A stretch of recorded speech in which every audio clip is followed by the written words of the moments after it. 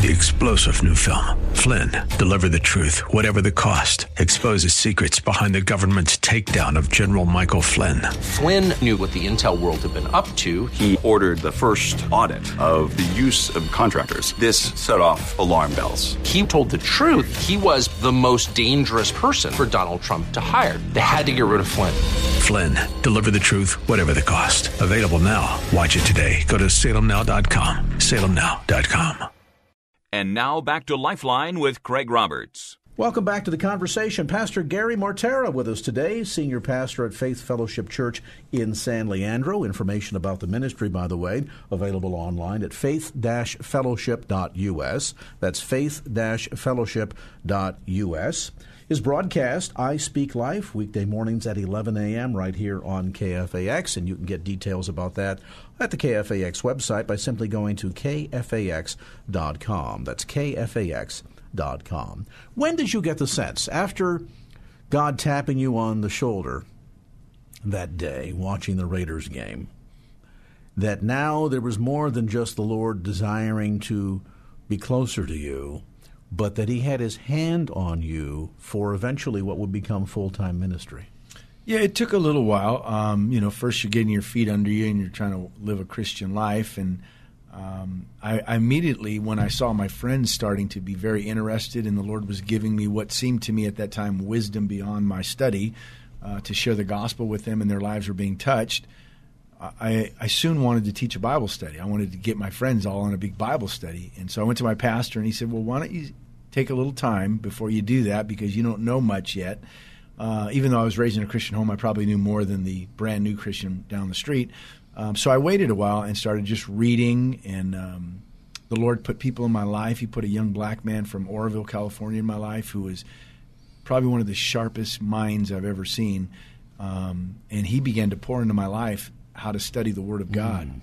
And so I just began to buy all Walter Martin stuff, Bible Answer Man, Mormonism, Jehovah's Witness.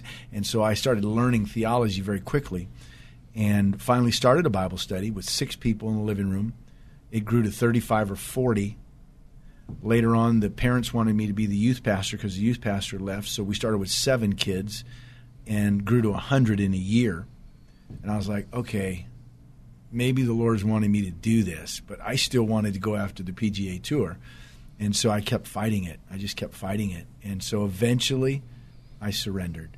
I remember I had a caddy who is now a judge or a lawyer in Oakland, Jewish guy, Ivan Gold. He used to caddy for me, and we were getting ready to go on the different tours to play. And he called me up, and he goes, okay, Gary, I got this whole year mapped out. We're going to go to the Canadian tour, then we're going to try the South African tour, and we're going to go to the... And I said, Ivan, I can't do it. He goes, no, you don't understand. I already got it all mapped. I said, Ivan, I can't do it. God's calling me to the ministry. And he's like, what? I said, I can't do it. And so at that point, when I said it out of my mouth, the shift became real. It's interesting how you also suggest that early on the principle of discipleship played a massive role in your life. The man that discipled you in his word, not only the appreciation but the how-to studying part, and that how that quickly also evolved into you then discipling others and then seeing the growth and the increase. I mean, at the end of the day, I guess that is God's best design for church growth, isn't it? Yeah.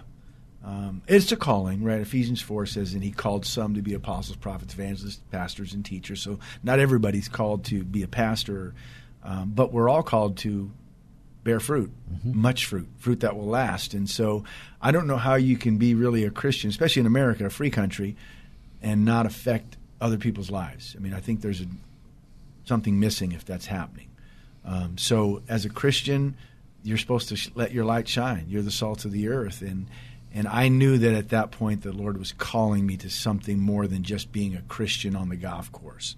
One of the reasons also was that I was missing the cuts in some of the tournaments by 1 stroke every time. Funny how God will let that happen. 1 stroke. I mean, it's probably happened a dozen times by 1 stroke. So it's like, okay, Lord, that putt could have dropped it, lipped out, whatever. At the end of the day, do you get the sense, though, that fully surrendering your life brings you significantly more satisfaction. And I ask that question because Scripture tells us that He will give us the desires of His heart. But we also know that the Lord wants our heart set on Him. Mm-hmm.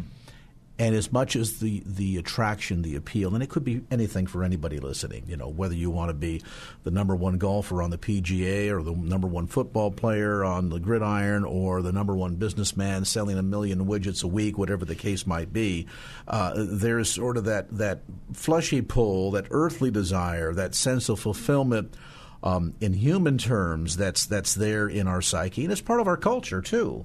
And yet, going back to that sense of there being that God-shaped vacuum that only He can fit into, that only He can provide fulfillment, do you find over a course of time that as much as, the golfing is attractive, the relationship with God and fulfilling what He has specifically and uniquely called you to do becomes even more attractive and even more satisfying? For me, yes. Now, there are guys out on the PGA Tour that love the Lord as much as you and I do, and they're right in the center of God's will. It just wasn't God's will for my life. He wanted me to be a pastor and a teacher, a shepherd of His people.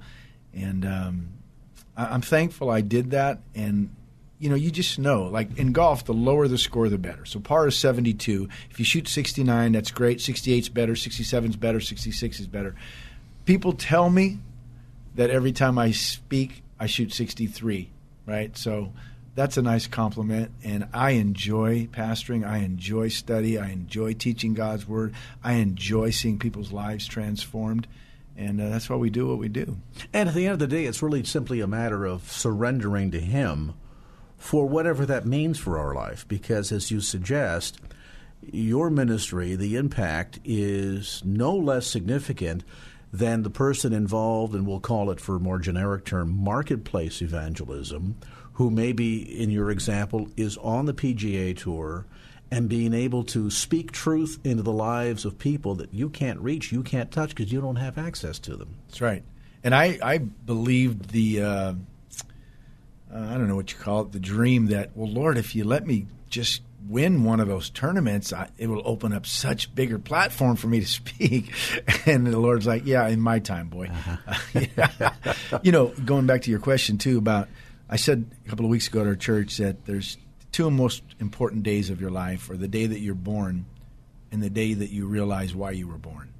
And once you come to that place of realizing, okay, what is my purpose in life, and you find it, man, that's a beautiful day in your life.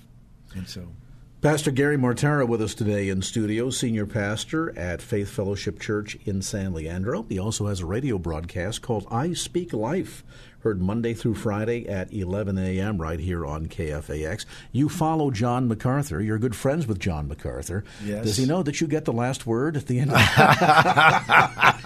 I told him that you put me on right after him to straighten out his theology. By the way, we're on at 10 o'clock at night, and I think at 3:30 in the morning also. That's for the folks who get up real early or stay up late. So we're on 3 times a day, KFAX. And again, the entire program schedule available for you at KFAX.com. The church website, by the way, is faith-fellowship.us. That's faith-fellowship.us. You might be new to the San Francisco Bay Area, looking for a good, solid Bible teaching home. If so, we invite you to check out Faith Fellowship. Service time Sunday mornings? 9 a.m., 10:45 a.m., and then 12:45. So those like to sleep in a little bit, that's something for everybody. Yeah. Details again on the web at faith-fellowship.us. A brief time out, back to more of the conversation with Pastor Gary Mortara from Faith Fellowship right after this. And now back to Lifeline with Craig Roberts. And welcome back to our conversation with Pastor Gary Mortara. Gary, of course, is senior pastor at Faith Fellowship in San Leandro. Information about the church ministry online, by the way, at faith-fellowship.us. That's faith-fellowship.us. The radio broadcast, I Speak Life, weekday mornings at 11 a.m. right here on KFAX. Tell us about how God called you to Faith Fellowship. When you first stepped into this church, it is one that had been around for a number of years, had a dwindling congregation, and I understand at one point the pastor just said, that's it, I'm done, and almost literally walked away from the congregation. Yeah. I got saved, like I said, November of 1980. by February, March of 81, so just a couple of months later, I was praying about, Lord, what church do you want me to go to? My dad went to a wonderful all-black church in Oakland that's still there today, All Nations Pentecostal Prayer Clinic, but they went to service till 2 o'clock in the afternoon. My mom went to a little Italian Pentecostal church that was a little more slow motion, hymnals kind of thing, and so I needed something that fit more my personality and style. So I met a guy on the golf course, and he said, why don't you come check out my church, Faith Fellowship, in Oakland. It was in Oakland on 64th and Bancroft. Gary Goodell was the pastor. Ron Canoli was the worship leader. And I went there. It was a church of about 125, great Bible teaching. And I said, this is a church for me. Well, I didn't know that 12 years later I'd be the pastor of that church. So that church grew under Gary Goodell to about 550 people. He moved it to San Leandro into a high school.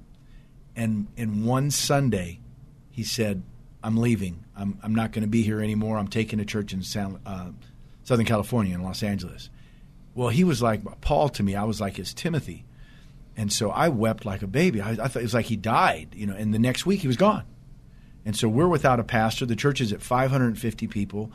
We were without a pastor for a few months. The elders ran the church.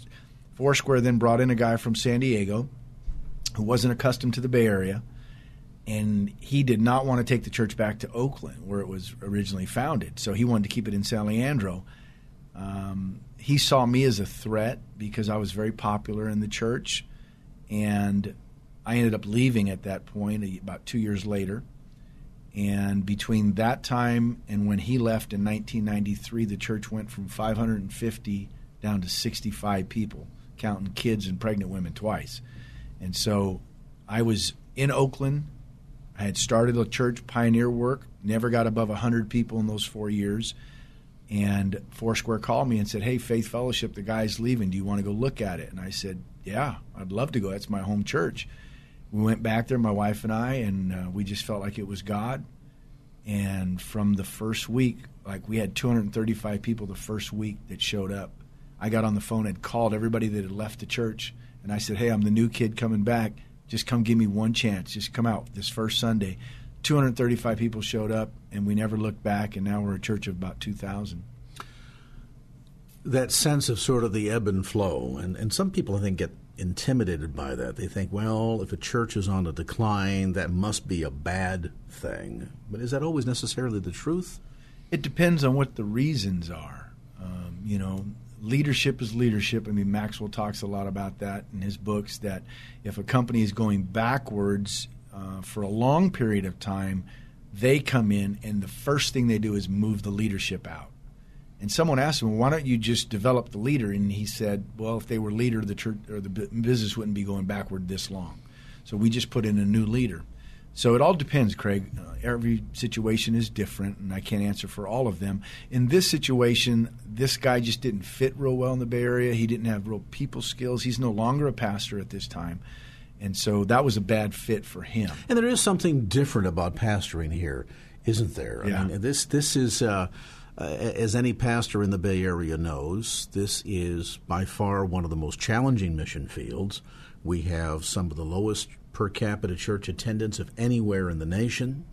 We also have the mixed blessing of having such diversity in the Bay region that it's hard not to wind up with a culturally diverse church. If you just reflect your neighborhood, that kind of happens almost organically. And so being sensitive to the uniqueness of the Bay Area, the sense that you've got also, and this is, I think, true of even your part of the East Bay, where it's kind of Silicon Valley North. Mm-hmm. There's a lot of very successful, up-and-coming, high-tech people that reside in the footprint of your church for whom life in the United States is new.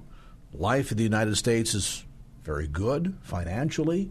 And so to convince somebody who maybe doesn't really think about God or thinks about God in different terms than we do, or says, hey, I'm making $150,000 a year, what do I need God for? So it makes pastoring a church here a little bit different, doesn't it? Yeah, I mean, the Bay Area is a unique place. It's, like LA's a unique place. I don't know if I would do well maybe in another city. So God assigns you where he assigns you, and he knows what's best. And so I was born and raised here. I understand the culture. I can hang out with the yuppies in Danville, and I can hang out with the brothers in Oakland. So I'm comfortable either way. In terms of your ministry at Faith Fellowship, it's a diverse congregation. Is that intentional? I think it is. I mean, my right-hand man and my best friend, my senior associate, is a black guy. He's been my buddy for 33 years. He came to our Bible study way back when we first started in a home and where it grew to 35, 40 people. We've been together for 33 years, and he's African-American, and he's my best friend. And so we present that to the congregation, and they see us loving each other, and so the black community's comfortable coming there. My wife is black and Spanish, so the Spanish community is comfortable coming to our church. We have a huge Filipino constituency that comes. I think it's part of the Bay Area, and it's part of heaven. You know, I love pastoring Faith Fellowship. And at the end of the day, that's an important point, that we sometimes need to be reminded of the fact that heaven is not going to be filled with Baptists and Pentecostals and Charismatics and Presbyterians and Methodists. It's just going to be filled with saved people. Saved people. All nations, tongues, languages, right? That's who's getting saved. God loves them all. He's not willing that any should perish. And it's really cool because, you know, you get to understand people's cultures and their backgrounds, their foods, and how they do things. And that's exciting. And that adds a sense, too, doesn't it, of breadth and depth to the congregational experience and to things like congregational worship that might otherwise not take place. Now, there's nothing wrong with reading out of the hymnal and God bless Fanny Crosby. This is a wonderful hymn. And then there's the flavor, if anybody has ever traveled to Africa. Right. Wow. Church service in Africa is unlike anything you'll see here in the United States. Right. And there is a sense of energy that you see and a move of the Holy Spirit that's phenomenal. And so why not a little bit of the two cross-pollinating so that we enhance the worship experience on Sunday morning? Well, you've been to our church. You've experienced our music and worship there, and it's very eclectic. Right? We do sing a couple of hymns, you know, on the Old Rugged Cross. Who wouldn't want to sing that? But we also sing Kirk Franklin, Fred Hammond, Martha Manuzzi, Clint Brown, and all kinds, as well as Kim Walker and Jesus Culture. And, you know, we've been blessed over the years to have great musicians and top singers. Joe Carey, you've heard him sing. I mean, these are really gifted people. And so I want that diversity. In fact, I pick and choose what songs are going into the list each week because I want to reach all of them. And God has been gracious to us. The church has continued to grow. As you mentioned, it was 65, now pushing 2,000. And I suppose we could suggest that needle would push even larger if it wasn't for one thing, and that's space. Space, yeah. We need space, brother. Your church was in the news. Bay Area folks that have been here for a while know that there was a pretty public battle. Maybe that's not the right word. Certainly, that's a good word. That's a good word. Worldview battle, to be sure, in relationship to a piece of property that you had your eyes on in San Leandro that you thought would be fantastic, and the city fathers not so. At the end of the day, that made its way to the 9th District Court of Appeals. Higher than that, it went to the United States Supreme Court. Well, get your name up there in Washington, D.C., I was on the front cover of the Wall Street Journal, the largest religious article ever on the front cover of Wall Street Journal, over a building that we owned that was perfect for traffic. It was an industrial area. Nobody's there on the weekends. It was built for semis to make a U-turn. That's how big the streets were. And one guy at the city just put the kibosh on it and turned us into a lawsuit. And it was a lose-lose. I mean, we ended up beating them, but it was a break-even at best and just a lot of wasted time. And it was unnecessary. The police department, the fire department, they said, that's a perfect place for your church. We want you to be in that place. The residents in the neighborhood where we're at wanted us to be in that place. But the powers that be are the powers that be, and it's tough sometimes. In some of the articles that you were quoted in, you were careful to suggest that this is not personal. Did you get the sense throughout this process that it was really the enemy that you were fighting here? Well, Satan is behind those kind of things, but as Paul said, we wrestle not against flesh and blood. And so, yes, but he uses people as puppets. And so the ignorance of people, the ungodliness, the antichrist spirit, the not seeing the purpose of the church, the need, what we bring, the value to the city, all the ministries we have, helping kids, families, youth, poor people, and somehow that isn't good enough. You're not going to get your way, preacher. At the end, as you say, all the way to the U.S. Supreme Court. Listeners to this program certainly are familiar with the work of Brad Dacus and Pacific Justice Institute. They did an exemplary job. Outstanding. Standing up and representing you guys. At the end, now that you've kind of turned a corner from that battle, as you look forward to, okay, what's going to happen next here? The reality is you still need a larger building. So any idea what God has got in store? Is this kind of just waiting on him, period? Yeah, well, the good thing, and this is church multiplication, but we have sent out 10 couples to either start up or take over churches, all of them in the Bay Area. So my heart is to see the Bay won for Christ. As a local pastor who the Lord has been gracious to be what people would call successful, I've also been able to send young guys out who have been trained under our auspices and are doing great jobs all over the Bay Area. And some of them are as close as 3 miles away. So that's been awesome. Most pastors, when they pioneer a church, sending out someone, I'll send them to Omaha or Seattle. You don't send them down the street. But we've been graced to be able to do that. And down the street is where the need is. Yeah. And they've been trained and equipped in this mission field for this mission field. We have churches that we've sent out the pastors to in Pleasanton, Foster City, Oakland, Emeryville, Brentwood, Mountain House. We have a church that we discipled Spanish that rents from us at 3 o'clock in the afternoon on Sunday. So, yeah, it's been pretty cool. But I do need a bigger building, Craig. So make that note. If there's somebody listening that has one in San Leandro, reach out to Pastor Gary Martera at Faith Fellowship. Hey, we're going to take a brief time out here, get caught up on some things, and then come back to more of the conversation. If you've tuned in a bit late, Pastor Gary Martera is with us today from Faith Fellowship in San Leandro. Information about the ministry online at faith-fellowship.us. That's faith-fellowship.us. Back with more right after this.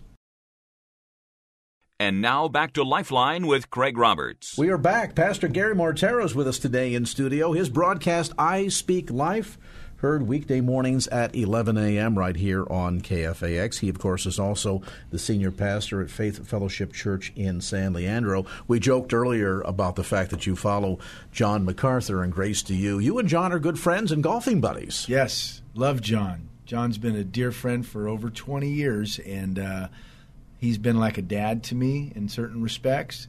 And I can't believe that I follow him on the radio. I mean, he was my icon when I was a kid. So, yeah, it's pretty cool. We don't see eye to eye on everything, though. But that's okay. I mean, there's room for a variety of flavors of expression within the body of Christ. And I guess we could probably debate all day long, well, is it better to sprinkle or to dunk? And who knows who's going to win that battle. And that's okay. Yeah. You wrote a book. You wrote several books, but one of the books that you wrote, The Token Charismatic. John is aware that you wrote the book. He's read it. He read it in one day. Send you a note with corrections? Actually, I have his text that he sent me after he read. He said, Gary, you make a very compelling argument. However, I've been teaching this for 30-plus years, and I see it the way I see it. In a nutshell, tell us what that argument is. John is a cessationist. He believes that the gifts of the Spirit, the 9 gifts of the Spirit found in 1 Corinthians 12, ceased when the apostles died. Peter petered out, that was it. Yeah. Mm-hmm. And that tongues are not for today. They were for a distinct time in the church. And so because John is so widely listened to and well read by other people, I mean, he's a large voice in the kingdom, I think, and believe that he takes away a certain dynamic from the church because he doesn't believe those things. And he and I have had face-to-face conversations about him for years. What compelled me to write the book is that he had a conference and then wrote a book called Strange Fire, calling all charismatics sort of whacked out, if I could use a better term. So I went to him. I actually flew down on my dime, played golf with him at his country club, and I said, John, you're painting with too broad of a brush. Okay, you know me. I'm charismatic. I'm not one of those whacked-out pastors. You've written me great reports on how well I teach the Word and how well I've studied, but you're including all of us in there. He goes, you're right. I do need to change my terminology because that's not fair. The second point is he really doesn't believe in the gifts, or he redefines how they operate from the Scripture. And so after he said that, he didn't change his terminology. He wrote the book. Everybody read it. And I said, John, I'm going to write a rebuttal to this. And he said, Gare, you're welcome to do that. He said, it's not going to hurt our friendship. You have every right to write your view. And so I did. And I believe, Craig, I honestly believe that the burden of proof is on John. I believe my argument is more compelling. I believe I'm more biblically accurate. And I have the experience to go with it. In fact, he said to me one day, Gary, you base your theology on your experience. And I said, John, you base your theology on your lack of experience. I said, yeah, I speak in other tongues in my prayer closet, and that's scriptural. Yeah, we believe that God at times, according to his will, does miraculous healings, and that people can operate in that flow, like our founder, Aimee Semple McPherson, did. So the burden of proof is on you.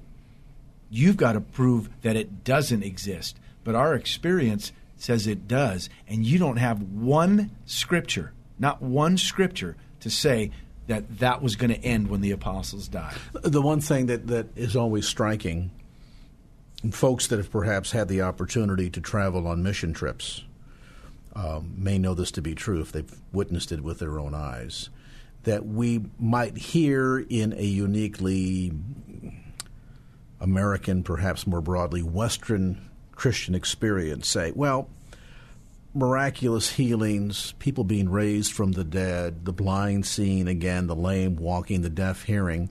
We certainly see that historically in the book of Acts and within the first century church as a means of God using the miraculous to get people's attention, and very adeptly did so. But at a certain stage within the church experience, that ceased. And yet travel to Mongolia, travel to parts of Africa, where there's no predisposition of theology or doctrine in either direction, meaning they're neither Calvinist nor Arminian, they're not conservatives, they're not charismatics, they're just Christians. Just Christians. And suddenly you begin hearing these testimonies of the farmer who was poisoned, who died, and the missionaries from the next village over came and prayed, and he was raised from the dead. And as a result, that entire village came to the saving knowledge of Jesus Christ. Yeah. And you see the evidence of that and say, wow, kind of hard to deny that's not God. And in fairness to John wouldn't say that those things can't happen. What he is arguing is that the gift of healings, or the gifts, it's a double plural, gifts, plural, of healings, no one is walking around with those gifts today to be able to do that. And I say that's not, that again, that burden of proof is on you. Aimee Semple McPherson, it's documented, it's verified. She operated in those gifts miraculously. Mario Murillo, who I quote in the book, I actually called him, he's a dear friend of mine, who's a traveling evangelist, who God has done many miracles in his ministry. I said, give me a couple of astounding miracles that God did by word of knowledge and gifts of healings. And they're in the book. And he wrote about how God showed him this person while he was sitting in a lobby waiting for a ride to go to the auditorium.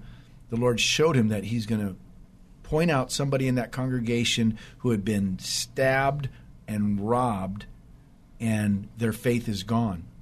And that night, exactly what God showed him happened, called that man out, and the Lord healed him and delivered him. And how do you deny that? And I said that to John playing golf, and he goes, how do you want me to respond to that? I said, you can't, John. Do you see this as putting God in too neatly a defined box, as limiting God? By not believing in him? Is that what you're saying? It takes people's faith away, Craig. It takes people's faith. If Paul said eagerly desire spiritual gifts, and that word eagerly means like to pursue something, to hunt it. Eagerly desire spiritual gifts. Well, if they're no longer for today, why would I do that? So it takes faith away, and faith is what it takes to operate in these kinds of things. And as I argued in the book, you can't just flip a switch when you want to make them operate. You know, Elisha, when the woman came to him, her son had died, and Gehazi tried to push her away. Elisha said, no, leave her alone because the Lord has not shown me why she's hurting. In other words, the gift of word of knowledge just doesn't happen when you say so. It happens when God gives it to you. And at the end of the day, in any of those examples, it's still about him, not about us. It's about him. The Holy Spirit gives the gifts as he wills, and they operate as he wills. Paul obviously was an apostle who operated in miracle signs and wonders, but he couldn't heal everybody. He couldn't even heal himself. You know, Timothy had a stomach infirmity, and Trophimus was left sick in Miletus, and Epaphroditus almost died helping him. So the gift works when God says it works. Is part of the challenge here the fact that there have been charlatans that have played upon people that are vulnerable, see the effect of the theatric, and are perhaps not even genuine believers? They're just taking advantage? Well, that's John's point to begin with, that John loves to take an extreme and turn it into a book.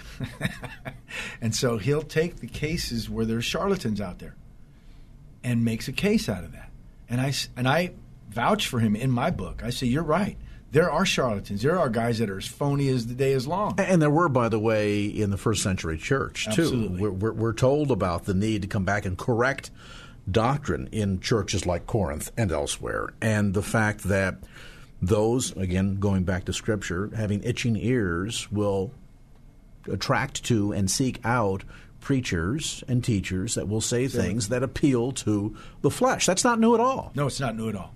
And so I said to John, okay, so yeah, there's charlatans, there's phonies, there's guys that miss it, but don't throw the baby out with the bathwater, that old proverbial statement that, okay, just because there's phonies and there's charlatans, it doesn't mean do away with them. I mean, let's take that same argument. This is what I argued with John in the book.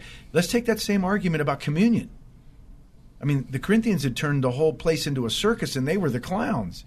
And so they didn't do communion right. They didn't do the gifts right. They weren't loving right. They were suing each other in court. Do we throw out all those things too just because they were messing them up? No. We correct it.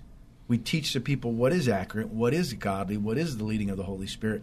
We don't just throw it all away. And you don't even have Scripture to back it up. His only Scripture is about tongues and prophecy in 1 Corinthians 13, and he debunks his own argument if you read his commentaries. Pastor Gary Mortara with us today in studio. He, of course, senior pastor at Faith Fellowship Church in San Leandro. The broadcast, I Speak Life, heard weekday mornings at 11 a.m. right here on KFAX. We'll take a brief time out, come back with some closing remarks right after this. And now back to Lifeline with Craig Roberts. Welcome back to the conversation. Pastor Gary Mortara with us today, Faith Fellowship Church located at 577 Manor Boulevard in San Leandro, right off, and I mean right off the 880 freeway. See it from the freeway. Folks can see the big sign out there. Yep. And, of course, you want to get more information about the church, service times, directions on the web at faith-fellowship.us. That's faith-fellowship.us. The radio broadcast, I Speak Life, heard weekday mornings at 11 a.m. right here on KFAX. You also have a telecast, too. Yes, we've been on television for over 12 years now, every Sunday morning, 8:30 a.m. So when you're getting ready for church, you can watch us. It's on KTLN channel 26 or 5, whatever it is, or TV 68. I Speak Life, same name. Good stuff. Let's talk a bit about the church. Give us a sense of the breadth and depth of the ministry that takes place there. You hinted a little bit to the flavor of the makeup of the church. Tell us about service times again, if you would, children's church, and what all is available to folks that are perhaps new to the Bay Area and looking for a church home. Yeah.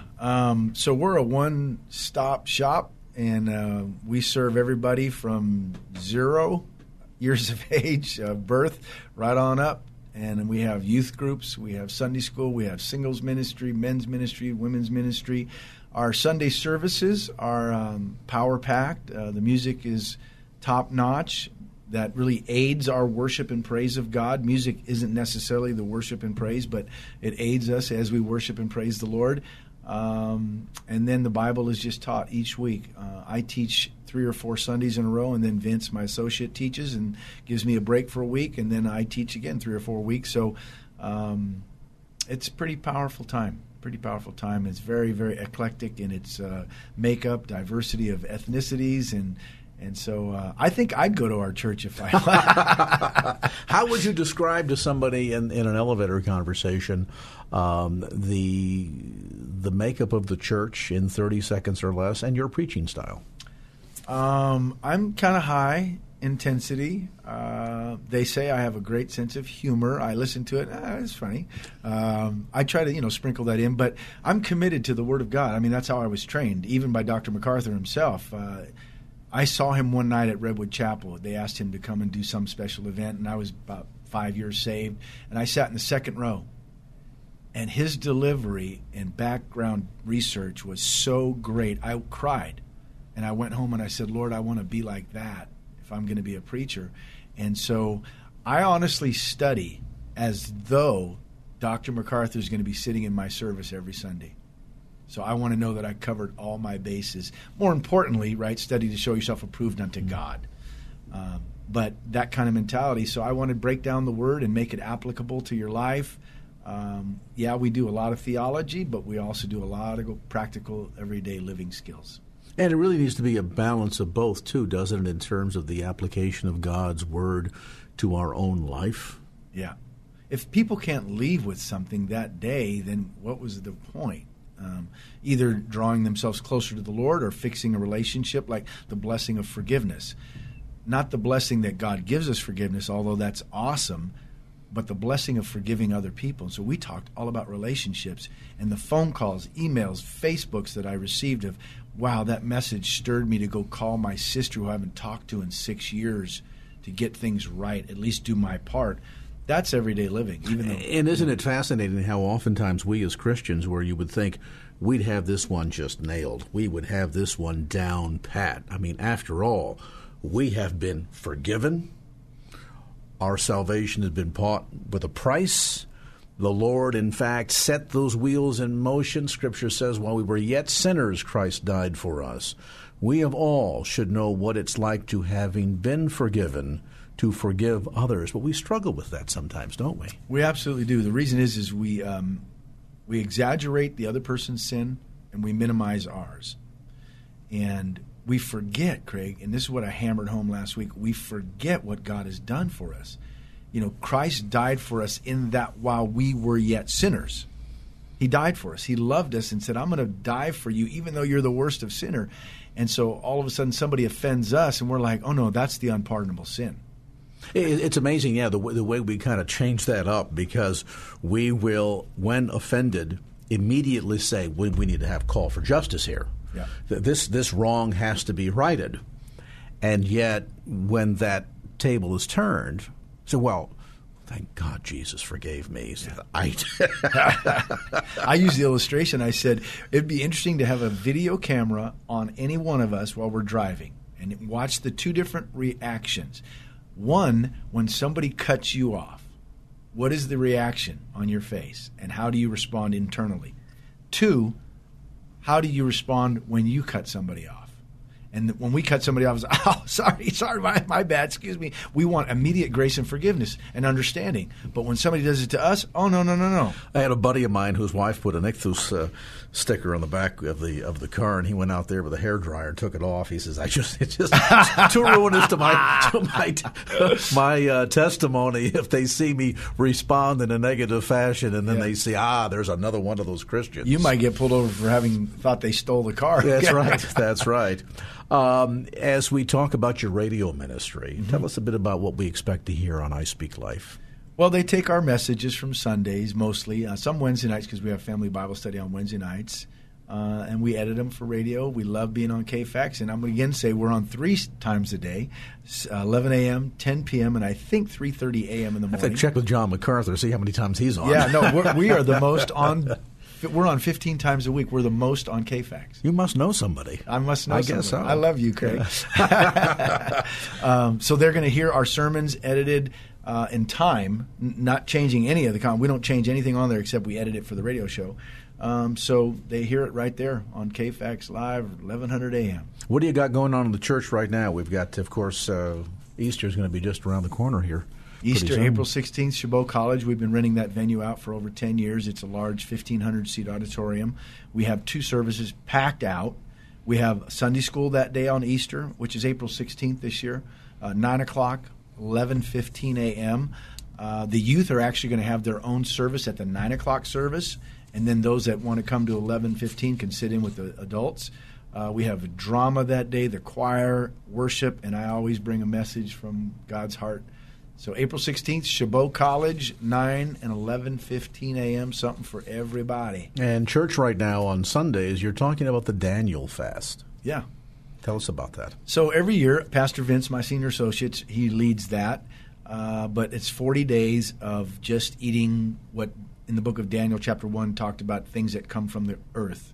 You don't eat any special meats or whatever. And that whole thing, honestly, behind it is to pray for our Easter services because so many people come forward at our Easter services. And sometimes people make their mind up that morning that they're going to come to church, and we believe it's the Lord working in them. And so the whole thing is geared towards not only sanctification and consecration to the Lord, but praying that your family and friends will get saved on that Easter Sunday morning. So really, I mean, obviously health benefits to be sure, though somebody like me would struggle with the notion of no salami for 40 days. Really? Come on. Italians like us, brother. You can't take away my salami Mortadella. Or pepperoni. Those are fighting words. But to during that time of fasting, refocus your attention on not just why you're fasting, but on that consecration in relationship to the Lord. Yeah. And seeing God do some mighty things as a result of that emphasis of a time of prayer. Fasting is a sacrifice no matter how you do it. Like, I don't always do the Daniel fast every year. I choose other fasts, like 24-hour or 48-hour fast. Whatever you're doing, it's a sacrifice. You got to pre-think about it. You think ahead, right? How am I going to do this? Okay, well, I can't eat that. I got to eat this. And so all of that is done for a purpose. Lord, I want to draw closer. I want to go deeper. And I want to be the intercessor for those who are estranged from you. As Paul said, God has given us the ministry of reconciliation, right? Mm-hmm. So we're the hands that tie their hands together. And often prayer is huge. I mean, people ask me, pastors all the time, what's the secret of your church growing? And I used to tease them. I said, well, we pay people to go here. But the real issue is prayer. People pray. Well, and that really was key, instrumental in the beginning of your own ministry. You described the fact that you had a praying mother. Yeah. So your direct testimony of the results of the power of prayer. Yeah, and when I got saved, I lived with my parents, 22 years old, obviously, and my prayer closet was every night walking my hunting dog around the neighborhood for an hour just for exercise for him. And that was my prayer closet every night. So I'm a young Christian. I'm praying for an hour every night. And nobody's bothering me. And I just learned that prayer is the key. I want to mention again for listeners that are maybe new to the Bay Area, you're looking for a church home, check out Faith Fellowship. You can get details on the web at faith-fellowship.us. That's faith-fellowship.us. conveniently right off the 880 freeway in San Leandro. The radio broadcast, I Speak Life, heard 3 times daily right here on KFAX. We want to emphasize that. And the principal broadcast, of course, weekday mornings at 11 a.m., right after Dr. John MacArthur. Right after. He'll probably call and say, I want a new time.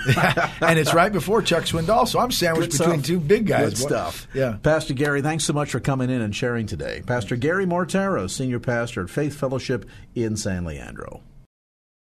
Opinions expressed in the preceding program do not necessarily represent the views of the ownership, staff, or management of KFAX. Copyright Salem Media Group, all rights reserved. 3-star General Michael J. Flynn, head of the Pentagon Intelligence Agency, knew all the government's dirty secrets. He was one of the most respected generals in the military. Flynn knew what the intel world had been up to. He understood its funding. He ordered the first audit of the use of contractors. This set off alarm bells.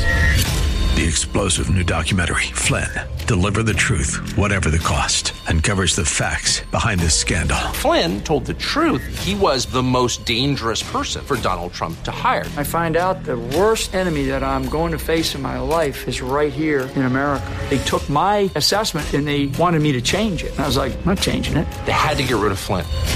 With in-depth interviews, archival footage, and never-before-seen personal records of the man behind the headlines. I just felt like I was drowning. Flynn, Deliver the Truth, Whatever the Cost. Available now. Watch it today. Go to salemnow.com. salemnow.com.